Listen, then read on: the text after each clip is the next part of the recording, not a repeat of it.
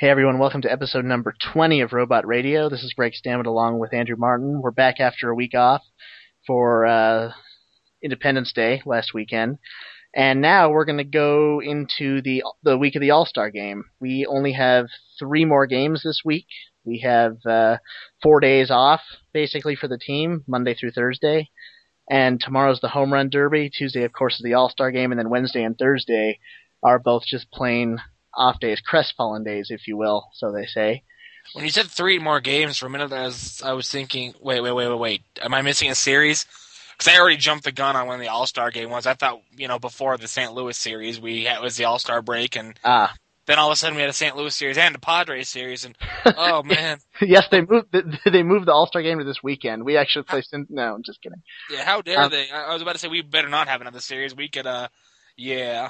No, I was just talking about the Cincinnati series this weekend, before our next episode, basically. So, let's talk a little bit about the All-Star Game, just some various thoughts about it and how it works and who was selected and so forth. So, what do you think about the All-Star Game in general? Well, I have problems with the All-Star Game. I think it's a cool, fun thing. At least it's supposed to be. Any sports All-Star Game is supposed to be a awesome exhibition where you see the best players from each league, or at least the most popular ones, all play in a big silly game that doesn't really mean anything. You see guys make, funnier hits, like the NHL All-Star Game.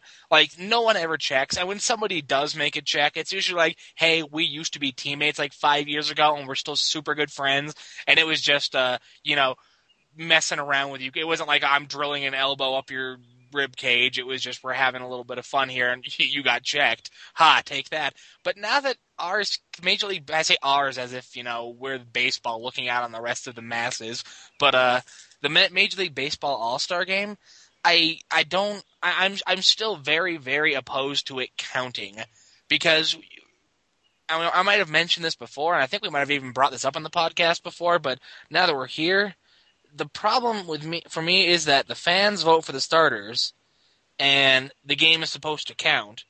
I mean, look how many votes Jimmy Rollins, who had played roughly none of the season, got, and we're supposed to have a game that counts. And, I mean, beyond injured players being a concern, it's inherently flawed in the sense that certain fan bases are larger than other fan bases and are going to have more pull in the voting regardless. You look at, I think it was 2007, maybe it was 2008. It was one of those 2 years where, 7 of the 9 starting players for the NL were the Cubs. It was basically the Cubs plus a couple All-Stars from around the league. Yeah, that was Giovanni Soto's rookie year. The Cubs just took over the All-Star game for some reason, and we lost. And when I say we, I mean the National League. Right. Well, we tend to do that. Well, I mean, for the most part, the starters, I'm not too in complaint about them. Not a huge fan of Yadi Molina starting, but he got the fan vote from recognition because people are like, oh, Molina, and he's a young Molina, and he's a good Molina. And he is generally a good player, but he hasn't had the best season so far. First base, Pujols, you can't really argue with that there. So who went second base? It was Utley, right? It was, and then he got replaced by, I can't remember who. Because he's got the broken wrist. Yeah.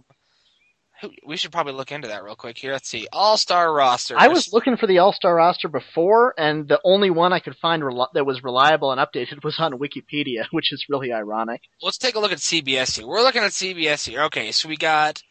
Okay, Martin Prado is the injury replacement for Chase Utley. Not a bad decision there. I don't hate that Martin Prado's starting. He's not phenomenal, but he's having a good season, so I'm okay with it. Hanley Ramirez starting. Once again, totally okay with that because Hanley Ramirez, in my estimation, is still the best shortstop in baseball. But, Tulowitzki is nipping at his heels as he continues to improve his game. Right. David Wright at third. David Wright at third, no problem really with that. I can't really think of anybody except for... Ryan Zimmerman, the best third baseman in baseball. Who, along with Carlos Gonzalez, was... passed over for Hung Chi Kuo today. I have like a double.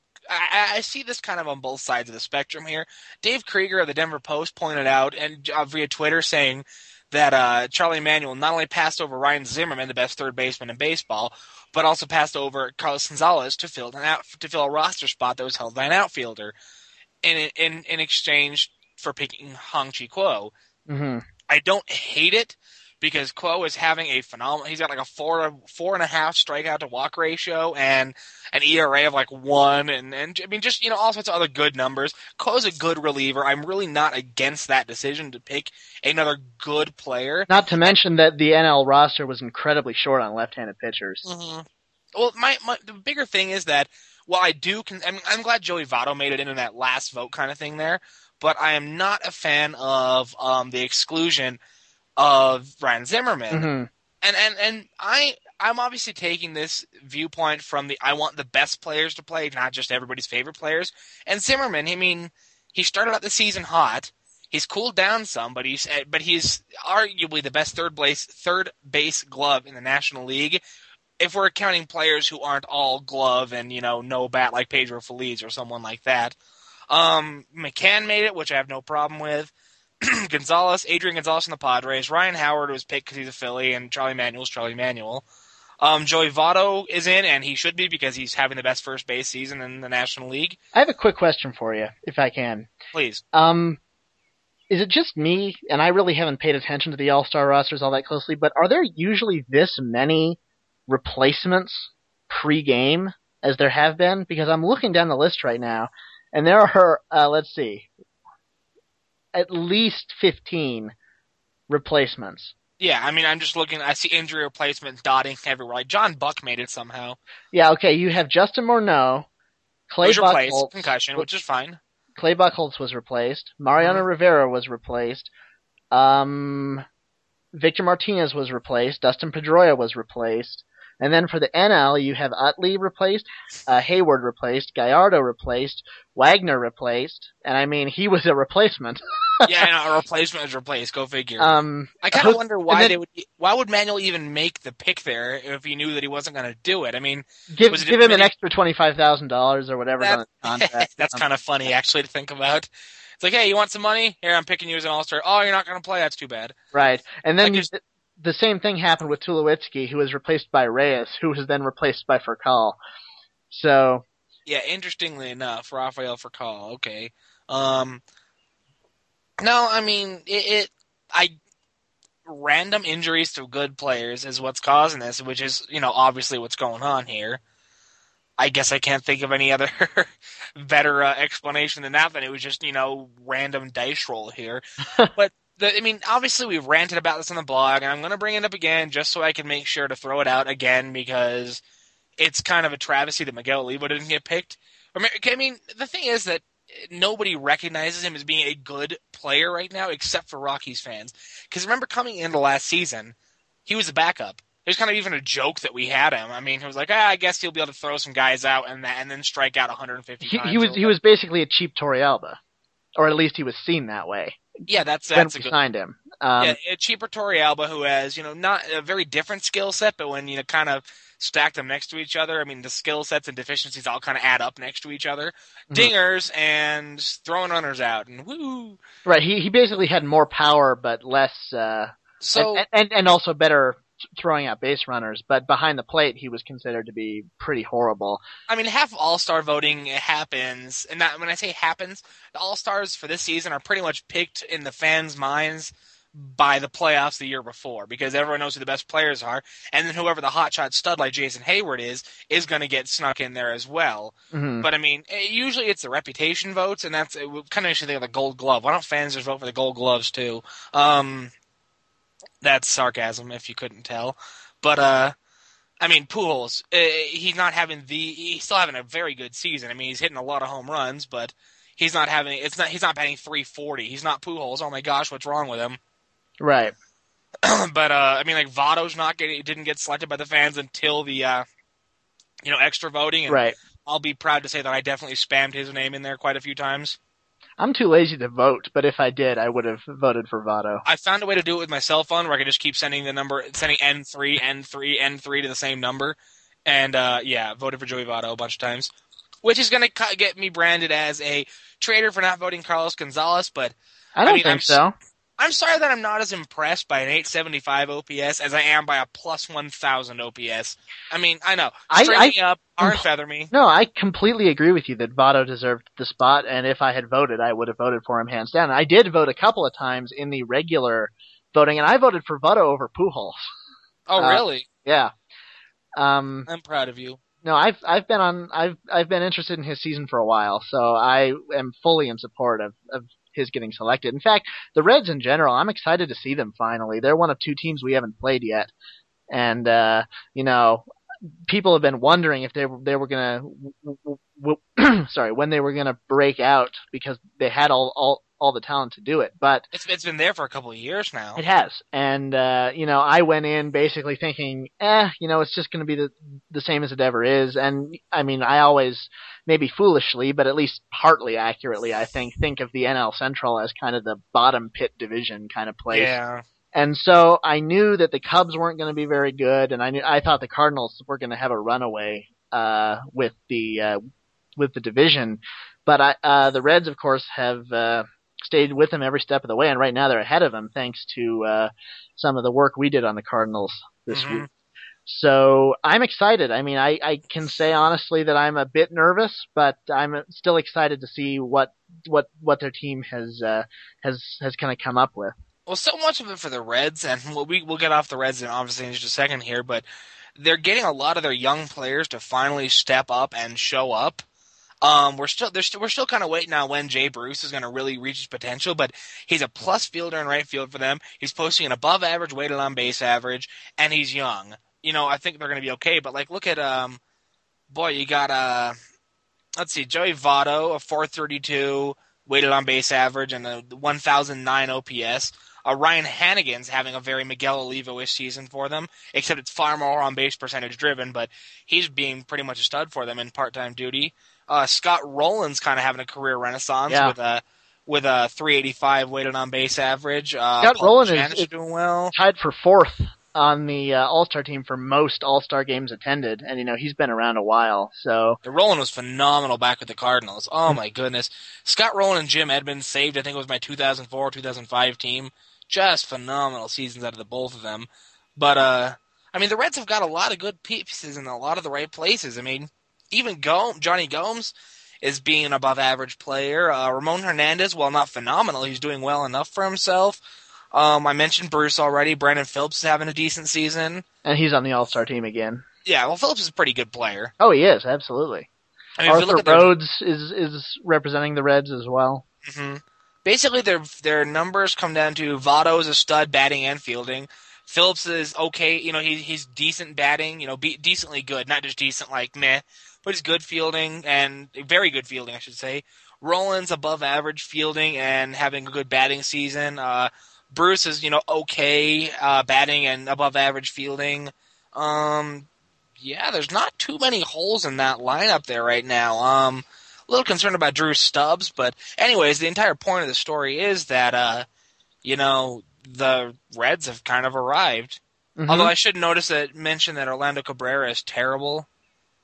He's above average fielding, but is he playing shortstop for them right now?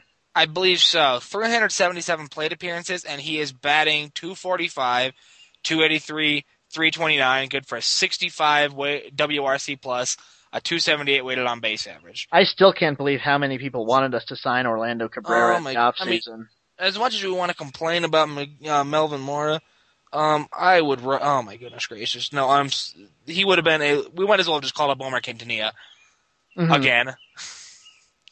Or Jonathan Herrera. Or who? Or Jonathan Herrera. Exactly. Yeah. Johnny Herrera is having a much better season. Well, sort of. It depends on how you look at it, but we can talk about that later.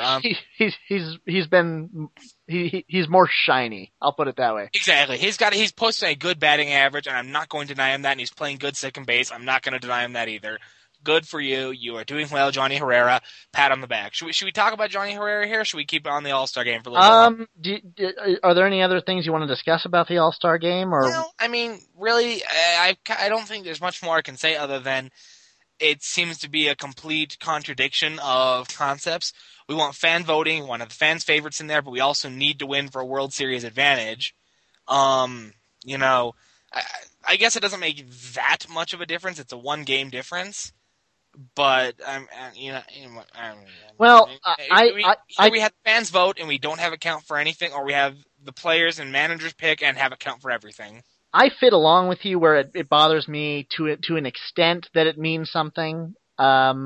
But that's not amongst the real things that kind of anger me about the All-Star Game. And the first thing is definitely the way the teams are selected. And it's not just the fan voting for me. It's kind of all of them, because I think that I have the same problem with these sorts of selections as I do with the way awards like the Silver Slugger or the Gold Glove are selected, in that people don't these managers and people on the selection committee can't possibly have the time while they're managing a baseball team to really get any sort of chance to watch and absorb any other player's skills or actions. And so what they end up doing, at least in my opinion, at least what I can guess, is they don't really put a whole lot of effort into picking who they want on the team. It's going to be a look at who's got a high batting average, who's got a lot of wins, who's got a low ERA. Okay, pick them, and oh, there's still two teams that don't have a player. Who looks good? That one and that one. Done. Mark Redman. There you go. Pick Mark Redman. Uh-huh. And so I feel like when you have, and I mean, it's not just Charlie Manuel, for example, that picks these people, and it's not just players scattered around. There's committees and of people who represent the league or whatever. I don't know how the whole let's remember that he has his coaching staff too, which includes Bud Black of the Padres. Uh-huh. So at least we got an NL West representative in there to kind of say, hey, check out this guy, he's good. Right. And I wouldn't doubt that Bud Black was a major impact into why Tulowitzki got picked at all. Mm-hmm. Maybe. So I mean, the fan voting is one thing, and I have kind of the same problem with fan voting as I do with the way people vote regularly. But in the case of the All-Star Game, like we pretty much already discussed, certain fan bases will have an inherent advantage, and people will vote instead of for who is deserved, but for their entire team. And obviously Rockies fans do this too. I'm sure that at least 50% of the ballots that are filled out at Coors Field are just Rocky down the list, and that probably happens at every ballpark. So you look at their homepages when All-Star voting begins. You get that banner ad with where every single person on your team is like highlighted, and yeah. I mean, I'm surprised that they almost don't have an option on the ballot. It's like just vote for Rocky. Everybody on one team, and then you just I don't know. I mean, maybe I guess I'm being kind of a snob about it, but when I make All-Star votes, I just can't pick all Rockies. I mean, if I decide to go spam happy on it, yeah, I'll probably throw in a few ballots that are all Rockies just for the fun of it.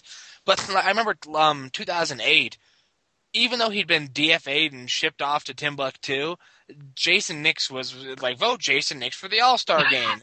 The pre-printed ballot says, vote Jason Nix for the All-Star Game. I'm like, You've got to be kidding me. Jason Nix is an option? I mean, we're playing some combination of Barmes, Baker, and Johnny Herrera at second base. Okay. Uh-huh. And Ian Stewart was also in that mix at the time. Yeah. Yep. At second. Oh, yeah. Gosh, that's. Ugh. Anyway, so we could. Is there anything more you wanted to say then? Because you seem to have a even more of a strong opinion about it than I do. Because I just think it's kind of dumb, but you seem to be. I think it's just a flawed system on just about every level. Most people will just complain about the fan voting, or maybe about who's picked or who's snubbed or who's not. But it just seems like. I mean, this is funny coming from me, because I always hype the subjectivity of baseball. I always, even though I respect the statistics of the game, I always, take the position that if you look at statistics, you can pretty much always find something to back up your argument regardless of what your argument is. If you know how to read the stats correctly, that's not necessarily the case, but still. So it's funny hearing me say this, but I almost wish there was a more objective way to pick the players. As if there were some rubric or such that would grade players into deserving to be there. So basically, pick the All-Star Game by the Elias Sports Bureau's free agent rankings. Well, hopefully not. Well, that's pretty. That I mean, not that's pretty much what it sounds like you want to see. Well, no, I completely understand, and I'm not saying that necessarily that the system would be any better, but it would eliminate some of the problems, if not create new problems. I think the problem is, I agree that any such formula to grade performance is going to be arbitrary no matter what creates it, but I guess it's the mix of fan voting and then manager picking. You're kind of mixing two different kinds of stupidity is the wrong word, but two different kinds of bias. Because of the fans, you got obviously the bias from the bigger fan bases. With the managers, it's like you already said. You got the guys like, oh wait, we played them and this guy was good. Okay, him. Mm-hmm. And things along those lines. There, you're subject to different kinds of subjectivity, is the way you put it. So I mean, it's like pick one or pick none or pick all or maybe do a third of it fan voting, a third of it manager and player voting, a third of it I don't know, crazy statistic voting or something like that. Right. So if we try to pick an all-WAR team from the National League, just clicking through it like this, I mean, your catcher we'll just pick guys who have whatever. Your best catcher would be Miguel Olivo. Your first baseman would be Joey Votto. Second baseman would be Chase Utley or Martin Prado. So those are both actually and then Brandon Phillips. So those are all your correctest choices. Uh-huh.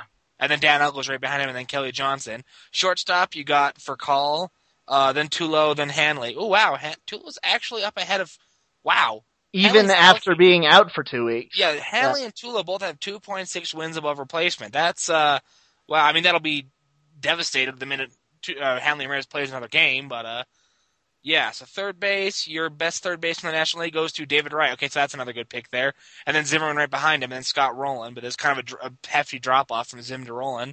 And then your three outfielders are going to be, drumroll please, Matt Holliday of the Cardinals, Andres Torres of the Giants, Marlon Byrd of the Cubs, and then your two reserves would be Josh Willingham of the Nats, who gets no credit for anything whatsoever, which makes me sad, and Angel Pagan of the Mets. Huh. Wow. That doesn't say. I mean, Matt Holliday is the only one who sounds like an all-star player in there. Right. Marlon Byrd gets all the recognition because, first of all, you had there's a bit of hype about him being, the replacement of Milton Bradley, and Andres Torres, nobody knows who he is because he's batting very well and having a very studly fielding season. Yeah, I occasionally take a look at those wins above replacement categories on Fangraphs, and I've always noticed Andres Torres up there, but it's really kind of heightened by a ridiculously positive defensive contribution. And we can argue about fielding metrics, and I think it's difficult to pick one or the other because, or any of like the six that are available to us because I think they're all very sketchy. Yeah, I assume you saw my rant on UZR. I'm not a fan. I would get mad at UZR, but I really just don't care that much because, well, it kind of is what it is. You know what I mean? Uh-huh. I'm trying to see if I can find the value because Fangraphs has their own value stat on there too now, which is awesome. Yeah. But let's see. Your top, you can't filter by players. Never mind. I gotta just pick the top wins above replacement in the National League. Adrian Gonzalez, David Wright, Angel Pagan, Joey Votto, Albert Pujols, Aubrey Huff, Andres Torres, Matt Holliday, Adam Dunn, Zimmerman, Furcal, Utley, Tulo, Olivo, McCann, Corey Hart, Scott Rowland, Willingham, Rasmus, Prado, and that's your top 20 right there. Mm-hmm. And so a lot of those guys were accurately represented in the actual voting and selection process. So, I don't know. We want to say that arbitrary and subjective voting is super flawed, and then we should pick a statistical metric to pick it on. I mean, they don't seem to be that far out of alignment. It just seems that they're not that. I'm still thinking back again. We obviously have our personal players, like for you, Ryan Zimmerman, for example, that you're a little upset didn't make the team. But still, in general, even if this year it worked out okay for the most part, you look at again that 2008 season with the NL All-Star Cubs. There's still room there for things that just clearly don't quite work the way that you want them to. Yeah. Holy moly, have we talked about the All-Star game for half an hour? We have. Let's move on to let's talk about Taylor Buchholz for a little bit. Oh boy. He's not doing well on the rehab assignment. Mm-hmm. He's on his second rehab assignment of the season so far. For a while, there was some rumbling that maybe, especially after Manny Corpus went through his little mini meltdown for that week, that maybe it was time to activate Taylor. And really, I mean, there's no physical limitation preventing us from doing it right now. We could activate him anytime. He's way past his activation minimum. Yeah. He's a month past it. He's eligible. He's already been on 2 rehab assignments. So I guess I'll field it to you because you have the stats open. Why is he not being called up? Well, he's been stinking. That's about the size of it. In Modesto, he basically pitched like an inning. He pitched 3 innings, yeah. He had 3 innings. He had one. We were talking about this before we started recording. Is that he had 1 inning of relief work as a starter, whatever that. I mean, I'm not too familiar with how they do things in the minors because I've had the benefit of living close enough to the major league club that I have never really taken the time to go watch the minor. I've been paying attention to the minor leagues really closely ever since I started Libra, and I oftentimes have the game days up or the box scores just to follow them kind of out of the corner of my eye. But I can tell you, I've never seen that before. So it's not a regular thing to see them kind of doing a reliever merry-go-round for so no relief buffets as a starting candidate. Okay. I mean, well, it basically happens for the same reasons it happens in the major leagues. You know, if we've seen once this season, I think it was with the Dodgers, we kind of saw their bullpen pitch 1 full game, and it was because they literally didn't have a starter ready to pitch. So in the minors, I guess it could be a similar situation that like whoever was going to start for Modesto was like which makes sick sense or something. And we did the same thing in 2007 during that before that Rocktober run started against Philadelphia. We started Denny Bautista to go 2 innings because we literally did not have a starter, and like Clint Hurdle and Bob Abedecka nursed him through those 2 innings. So we got out scoreless, and then Mark Redmond's like, haha, I'm going to come in and get myself another contract next year and pitch like 5 or 6 scoreless innings. Anyway, Modesto, Buchholz, it was, phenomenal in Modesto. And if he should be phenomenal in Modesto, he's supposed to be a major league pitcher. The minute he hit the Springs, he has fallen off a cliff. I mean, he's got a 9-6 strikeout to walk ratio. He's allowed 3 home runs, and this is all obviously in the small sample. But you got to keep in mind that all rehab assignments are small sample. Exactly. So coming from my perspective as being a statistics guy, a 1.5 strikeout to walk ratio sucks. Considering he is when he was good, like really good in 2008, he had like a +3 strikeout to walk ratio, and even the season before where he didn't know what he was doing, starting and relieving, he had a +3 strikeout to walk ratio. Buchholz does not walk like anybody. He's a very good control pitcher, and he can even get some decent amounts of strikeouts, and the move to the pen was evident that he was able to kind of rear back and throw his stuff. But so far, he's had trouble locating. Yeah, he's off on him. He's basically walking 1 per every other inning. So he's got a line drive rate. Do I have anything about that? Yeah, 22.7% line drives. They are teeing off on him. He's not getting ground balls. He's not even getting that many fly balls. He's getting a decent. I mean, again, the super small sample there, but batters are just squaring up on him and hitting him well. It's not acceptable. The good thing is he's still getting a decent number of swinging strikes. Like when he was awesome in 2008, he had a 17.5% swinging strike percentage, and it's a 13.3 in AAA. Which, is acceptable, I guess, but he's like the walks. He cannot seem to locate, and because he's not locating, he's hanging everything, and he's getting hit hard. Not ready for the majors.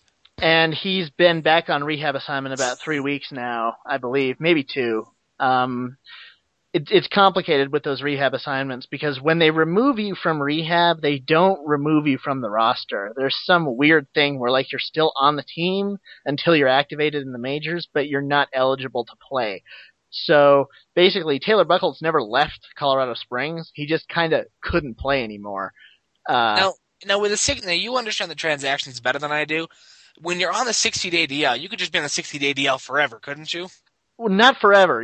Every person on the disabled list needs to come off the disabled list after the season's over for the reserves filing. You can't otherwise you could put every single player in your team on the 60-day DL and have unlimited roster space to protect like every Rule 5 draft pick ever. That makes sense. So they make you activate everybody. before December 20th. So, then we re-up his contract and just put him right back in the DL. Which then, is right? exactly what happened. I mean, he was on the 60-day the entire year 2009. He went off in December, and then right when the season started, he went back on. So there's no pressure to take him off to play. He can stay while he gets healthy, however long is necessary. But he can't stay technically on the disabled list the entire time. We just are the only time we have to take him off is while the season isn't going on. And I wish we kind of had more insight from like the beat, from people like that to kind of say what's going on, because all we can really look at, I mean, without actually driving down there to see all his relief. I mean, how can you predict when he's going to pitch a relief appearance? Without going and watching every Sky Sox game, it's kind of hard for us to really give a good scouting report on it. And I know we have some correspondence in Tulsa with Purple Row, but he's not in Tulsa. He's in Colorado Springs. And, again, it's a little bit difficult to be trying to catch up on him. So all we have to look at is stat line. So Buchholz, we are only looking at the stats, but I am concerned that we are putting a lot of faith. And the worst guy in our pitching staff in the bullpen right now has got to be Corpus. Mm-hmm. And the fact that Corpus has pretty much been demoted to slop work now, I mean, it's depressing. But if our worst pitcher, it's kind of funny because all his linear weight stuff say that he's actually positive still. But I think that's probably a lot of that being cushioned by how good he was earlier this season. And more importantly, for the value stats especially, how valuable he was in the more intense closers role. Yeah. When, he's still listed. I haven't checked in a while, but I assume he's still listed as like our third or fourth most valuable reliever of the season because of how good he was for like his 3 weeks in the closers role. Based on the TRA stats, which I've written about them, so if you want to look back and find them, presented by Stat Corner. The best we've had has been Belial by a long shot. Yeah, and he's way up there in value for Fangraphs as well. He's been more valuable than any of our starting pitchers, if you just want to look at his just strict value stats there. Following him is Beimel, which is awesome. That's interesting because on Fangraphs he's not up there, or at least he wasn't. I can check. Let's remember that Fangraphs also use a strictly like FIP-based value, and his strikeout to walk and stuff like that isn't that impressive. It basically, if you just look at FIP, Joe Beimel is being held afloat by the fact that he never allows home runs. He gets enough movement on his pitches that people just miss at home, like evidenced by the Saturday night game against San Diego, where Beimel was pitching, Gonzalez teed off on him, and Gonzalez made that great catch at the wall. Mm-hmm. So I mean. That's the fact that he doesn't allow home runs almost ever is pretty much what keeps his value afloat as far as that goes. But considering the linear weights and the fact that he is getting a lot of crappily hit balls that go straight to infielders and outfielders and stuff, basically people aren't making solid contact off of him.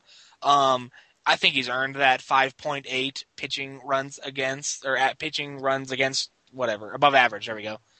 After him is interestingly enough Manny Corpus. And then our fourth best, even though he's pitched so little so far, Houston Street. Nice.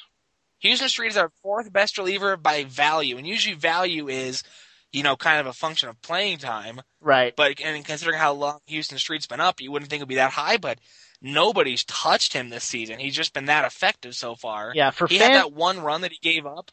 Uh-huh. What were you about to say? Well, I was just going to say, on Fangraphs, Street is already in fifth, which is kind of similarly amazing. So fourth, in fact, he's very close to catching Joe Beimel. I'm using Fangraphs runs above replacement right now. And then with wins above replacement, I think it stacks up generally pretty much to be the same. Except unfortunately... I think our bottom line here is that we're worried about Buchholz. Let's let him try to figure out what's going on. Because, we got to be kind of realistic here at some point. We have a strong bullpen. We have one of the better pitching staffs in the majors, top to bottom. If Taylor Buchholz can't find it and it ends up being a September call-up, you know what? That's going to be okay unless something drastic happens. Yeah. The only pitchers we're really concerned about are, back-end bullpen. And then Randy Flores, of course, but and we've had some issues in the rotation recently, but they haven't been. Buchholz isn't a rotation candidate. I know. I'm just speaking for the pitching staff in general because you had said that we have a fantastic pitching staff, basically top to bottom. I would agree with that. It's just it's kind of in a lower form than it normally is at this point. But, I mean, I certainly don't necessarily expect to keep that up. And look, I have nothing but positive things to say about the bullpen because I was terrified of our bullpen going into the season. I thought it was going to be awful. No, we're pretty much the sports writers like the Woody Pages. We're like a dream staff for him because we're the kind of pitching staff where it's made up a bunch of ragamuffins and couldn't do it with other teams kind of guys and stuff like that, and we are doing incredibly well right now. And it's a kind of rags to riches is probably the wrong way to put it, but we're like the Indians in Major League. There we go. Bunch of guys you wouldn't expect to do well, doing very well. Mm-hmm. So good for us. I mean, Houston Street's obviously a star. Betancourt was not really a wash-up, but like one of those middling guys in Cleveland. Yep. Bimmel's a journeyman. Belisle's a failed starter. And they're all doing quite well for us. Mm-hmm. So, yeah, good for the bullpen. No, I'm very pleased. And, seeing people like Beimel and Flores, Beimel, Belisle, and Flores and all these people experienced to some degree of success is very pleasing. Excellent. Speaking of the bullpen real quick, there's one other injury note to note. Matt Daly is apparently going to be going on a rehab assignment soon. Not that it matters much, because as soon as he's ready to go, he's going to be optioned. And he's been doing quite well, and in his limited time in AAA, he was looking pretty good. Yeah, he was only there for like 2 days. I mean, he was there for more than 2 days, but he was there for like 2 games. Yeah, he wasn't there very long, but that short amount of time he was there, he was very effective. I don't know if you still have the Sky Sox stats up. I can wait to him. I want to see how many games he actually got in, because it wasn't very many. Matt Daly pitched, only 2 games. Basically 2. 3 strikeouts, 1 walk, 2 hits. Yeah, that's pretty good. I mean, Matt Daly's on Stat Corner. He basically got enough, outs, so to speak, to fill up about 2 1/3 innings. Yeah, he has a TRA of 1.68, which translates into roughly a 1.4, 1.5 ERA. Yeah, he did pretty well for himself in that very, very short stint. You know who's been doing really well in our minor league system this year? Matt Reynolds? Scott Rice. Scott Rice. Take a look at his AA stats first, and he was promoted to AAA. He's pitched in 5 games at AAA. 4.2 innings. He has given up 1 hit. And, that's good. And 1 walk and 3 strikeouts. I'm looking at his numbers from Tulsa. Good inning low, 46 2/3 innings in Tulsa. 33 strikeouts to 18 walks. Not phenomenal, but decent.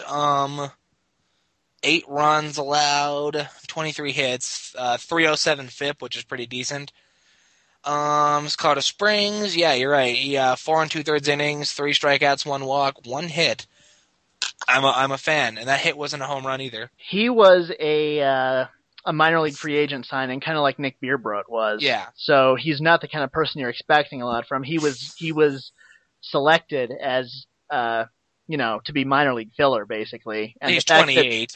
And the fact that he started at AA really highlights that, he was literally there to fill a roster spot. Yeah. But if he keeps this up, I wouldn't be surprised at all if we sign him into another minor league contract next year. Occasionally you find people who do this. I mean, heck, they re-signed Damian Moss last year, and he didn't even do very well. And of course now we released him. So well, it's like whenever I play a baseball sim game, and yes, I know this doesn't translate directly, but I will look over my potential free agents, even my potential minor league free agents, and say, okay, who is potentially going to be who's looking to go? Okay, we got guys like Shane Lindsay who might hit minor league free agency in my sim game, and I say, oh, well, he's still got a lot of upside if he can ever fill out those talents, even though he's a bit older now. Let's see if he'll accept the minor league, re-up, and he does, and, maybe he makes it, maybe he doesn't, The point is that I can re-sign AAA free agents too. Right. Anything else interesting to talk about? Well, you had some things to say about Johnny Herrera earlier. Oh, do you want to wrap up with that? We can touch on them. It's kind of a controversial topic, so, I mean, if we want to, we can. And I'm going to write about it in the Rock Pile as well, so if you're listening to this on Monday morning, you can probably read about it too, because I'm going to write the same thing I'm saying essentially right here, but it's good to reiterate. Yeah, just give a basic introduction to your thesis or whatever, and maybe we'll exactly. have a minute. I'll give you my executive summary. My thought process is that Johnny Herrera is hitting for a fun but empty average right now. And this is where people get mad at me and say, oh, batting average is all that matters, and yeah, whatever. He doesn't hit for power. He doesn't get extra base hits, despite his 2 doubles and 1 triple so far. He doesn't walk. And he's just kind of our scrappy, well, I guess he's, Dominican, so he can't be scrappy. So whatever he is, whatever you call Dominican players that exhibit scrappy tendencies. He's actually Venezuelan. Oh, I'm sorry, Venezuelan. Yeah. Point is, you only think about like white guys like David Eckstein as being scrappy. Maybe even Jason Kendall if you want to go that far. But yeah, the point is that it's good to see him doing all right, and this can kind of extend to Brad Eldred. But I mean, Brad Eldred just kind of been, he's exciting because he's different, and he's the first baseman who's not hurt, and not Melvin Mora, and is right-handed, and is especially because he's right-handed. But the point entirely is that all season we've been talking about how we need a second baseman. We should get Kelly Johnson. We should get Dan Ugley. We should. Ricky Weeks. No, I'm just kidding. It's not. I don't hate the idea still. No, I don't either. I was just I was basically just joking because that's like my one name that I've been throwing out there a bunch of times, and people have been like, "Weren't you talking about Ricky Weeks the other week?" And I was like, "I guess I'm tuning people onto Ricky Weeks." So I had to get my one. Well, considering the Brewers are listening on like Fielder and Corey Hart, I mean, I can't imagine that Ricky Weeks is going to be that. I think they're just also thinking about re-signability and stuff like that. But whatever. The fact that we stopped talking about really needing it because these guys are doing the job, I'm afraid that they're going to do the job well enough up to the deadline that we won't make a move, and then 2011 comes around and we are still stuck with utility players at best at second base, and who knows what Todd Helton will have left in the tank, if anything, if he doesn't retire or something. Yeah, like I touched on this when I wrote that one article that just summed up our organizational depth close to or at the major league level at each position. Let's remember that Johnny Herrera is not. I'm sorry, I interrupted you. You should finish your thought first before I jump into mine. I was basically just going to point out that we don't have any. You have Chris Nelson, who may or may not be able to come into the season in the Jason Nick situation and be ready to start as a major league second baseman at some point over the next 2 years. And then we have Barmes next year. Because he spent most of the minors in 2007, he's still arbitration eligible for an extra year. So he's not going anywhere. And then other than that, you've got Herrera, you've got Quintanilla. He's eligible for minor league free agency, but knowing Quintanilla, he might re-sign anyway just to be minor league depth or something. Point being, I am not at all opposed to the idea of, if we don't trade, at the very least, pulling in free agent talent in the offseason to take a look at second base. Well, I think the fact of the matter is that we are still in a rough spot in the sense of these guys might be getting the job done in the very short term, but Johnny Herrera doesn't even have a good minor league / line. The fact that he's hitting this well in the majors, and good for him, and maybe, I'll go ahead and give the disclaimer and accept the possibility that maybe he's turned a corner, maybe he's blah, blah, blah. I don't like him at second base still. He's good defensively, but he hits for an extremely empty average, like I said. We also have to keep in mind, not just regarding Herrera, but at second base with Barmes as well. I've always been kind of one of the devil's advocates with him because, he's an easy target for people to pick on, and I would always, be the one kind of reminding people that, yeah, sure, we could have a better second baseman, but he's not quite a waste of space, even when he's not doing very well. But since he's come around, he's had as he usually does, he had a great June. He's kind of continued some of the success through these first weeks of July. So we can't forget, though, that I don't know of any Major League Baseball player who's had a more unpredictably anomalous career than Barmes. Yeah, exactly. He could tomorrow go 0 for 50. Yeah, and I wouldn't be surprised at all if we keep him in the lineup because of his glove or something like that. I guess the point is, even if when Tulowitzki comes back and we shift Barmes back to second to get rid of Herrera, we could still use an upgrade. At the very we need to be more than a possibility because Barmes is just so unpredictable. Barmes is unpredictable. Herrera kind of stinks in reality. He's doing well right now, but I don't have any faith in him whatsoever going forward. We still need to address second base. Right, and your point basically is that we don't want to forget that just because Barmes and Herrera have been stepping up and performing their heads off while Tulo's been out. I mean, how many utility guys do you see who do this, who suddenly have a streak of hotness, get the start the next year, and then fall off a cliff? It happens all the time. Happened with the Padres second baseman last year, Luis Rodriguez, I believe. Well, Luis Rodriguez. I think that was his name. Maybe it was 2 years ago before they got Eckstein. We're not thinking about Adrian Gonzalez's brother, are we? No, he was a utility player to go. I know that 1 year, maybe it was 2008, Luis Rodriguez, I'm looking it up right now, started for them. That sounds right. The point is the guy's still not there anymore.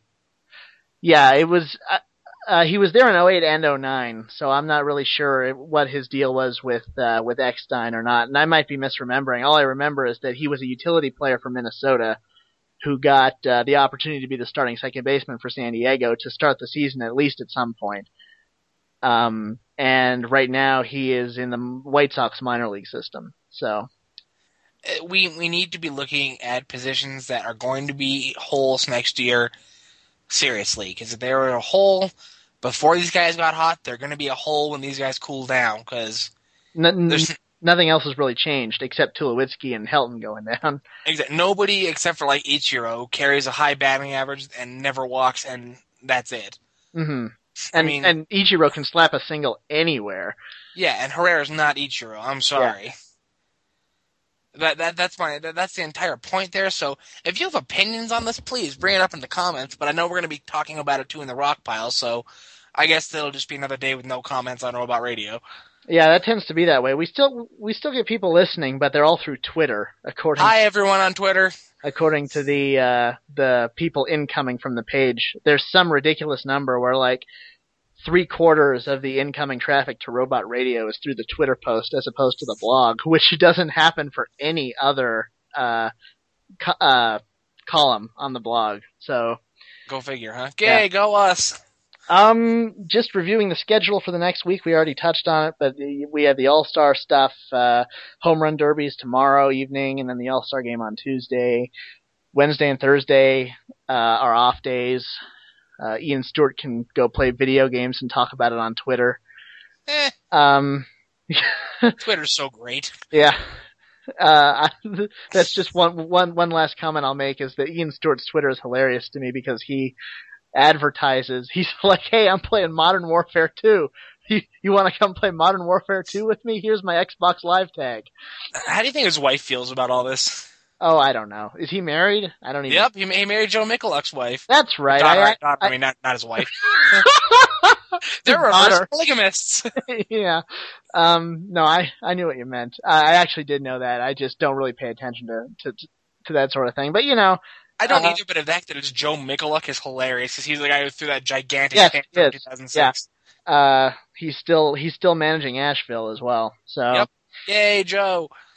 But yeah, anyway, after that, Friday through Sunday, we've got our first series against the Reds. I should point out, since it got announced that last week, that it's going to be Jason Hamill, Jorge De La Rosa, and Aaron Cook who are starting those 3 games. Jimenez is going to get full rest, basically, after the All-Star game, even though he's probably only going to pitch 2 innings at most. Still, let's get the guy some extra rest. No, and we worked him hard, so I am fully okay with this because Jason Hamill's been fantastic. I'm not afraid of him starting against whoever the Reds throw out there at number 1. And, maybe it's just me, but I'm slightly worried about the other 2 guys. Well, you know, that's completely fair with the way that everyone's been pitching lately, but I mean, Cook's gotten better. Francis really hasn't, but Francis will be starting the 5th game. He'll be starting against Florida that next series. We've got an interesting bunch of road games coming up. We've got a really long road trip. Yeah, 11 games if I recall correctly. That's right. We have 3 at Cincinnati, 4 at Florida, and then 4 at Philly. Oof. Wouldn't it be hilarious if Dan Uggla goes and makes like a whole bunch of web gems or something like that against us? Yes, and one thing that I thought was funny is I always kind of giggle at the idea of somebody trading a player from your team to the team you're opposing right now in the middle of the series. That happened once. I think it was Adam LaRoche last year. That's just a guess, but I think was that when he went from Boston to Atlanta? It couldn't have been because that's interleague. So I guess it wasn't him. He did get traded twice, but it was from NL to AL to NL, so it wasn't him. Somebody got traded last year. Was it Kochman, maybe? No, because Kochman went to the Braves and then to Boston. I can't remember either. It was almost happened this year with Cliff Lee. If the Yankees had gotten him, they were playing in Seattle like the next day. Yeah, he could have started against his former team the very next day. Everything I read on Twitter from like Buster Olney and stuff was saying that there would be like a handshake agreement that they wouldn't do that. But still, humor. Hello. Yeah, so it'd just be funny if, like, hey, we might as well go ahead and trade for Uggla right now, and then it happens in, like, the third game of that Florida series. And then he just shows up in a new uniform the next day. Well, no, before we sign up, funny story here. Jay Johnstone used to be a player for the Los Angeles Dodgers, like back, in the 70s or whatever, maybe even the 60s. I don't recall exactly. Look him up. Anyways, one of the funniest guys in baseball. Just ridiculous pranks all over the place. I mean, just a really funny guy. I can't think of anything off the top of my head except for this one story here. But they went to a younger player on the team, and they said, hey, there's some bad news, man. And he goes, what's up? And they go, you've been traded to the Cardinals. Well, you see, they were playing the Cardinals in Los Angeles at that point in time. Mm-hmm. He says, yeah, basically you've been traded and you are playing with them now. So, you might want to pack your bag up, and we'll let you come over and pick up the rest of your stuff after the game or whatever. So grab your gear and head over. So he gets his gear together and heads over to the Cardinals dugout, walks into the clubhouse, and they all kind of look at him. And one of the guys says, "What are you doing here?" And he goes, "Oh, they told me I was traded over here." And one of their bench coaches is like, "What? You've got to be kidding me!" So he goes over to the manager and throws his fit. And he goes, "What?" And they're all thinking that and it was all a prank. And it was all a prank. So okay. They go and they call up the front office and they come back and they go, dude, you haven't been traded. Get out of here. And he goes over there and Johnstone is in stitches and Tommy Lasorda's like, what have you been doing? Bah! Jay Johnstone got fined for being, for it, and the kid got fined for being a jackass, and hilarity all around. So, yeah, I just thought that would be a good, a funny thing to watch one of our players, just kind of walk across the ballpark, before a game starts. Uh-huh. Yeah, especially if they actually told him the day of the game. It's like, oh, just a regular day coming to the clubhouse. You're in the wrong clubhouse, buddy. We traded you last night. Like, what if it was like Manny Corpus and like, just Clint Barnes, just throwing names out there for like Dan Uggla or something like that. Yeah, and everything would be different. And they literally just like walk across the field, get their new uniforms, and then that day they're all still there, just wearing different uniforms. It's like a prisoner exchange. Yes. It's like on a bridge, and you see them walk past each other, and yeah, nice. One side opens fire, and yeah. All right, well, it's a good way to end today's podcast. So I think that wraps everything up. We'll see you next week on behalf of myself and Andrew. Take care.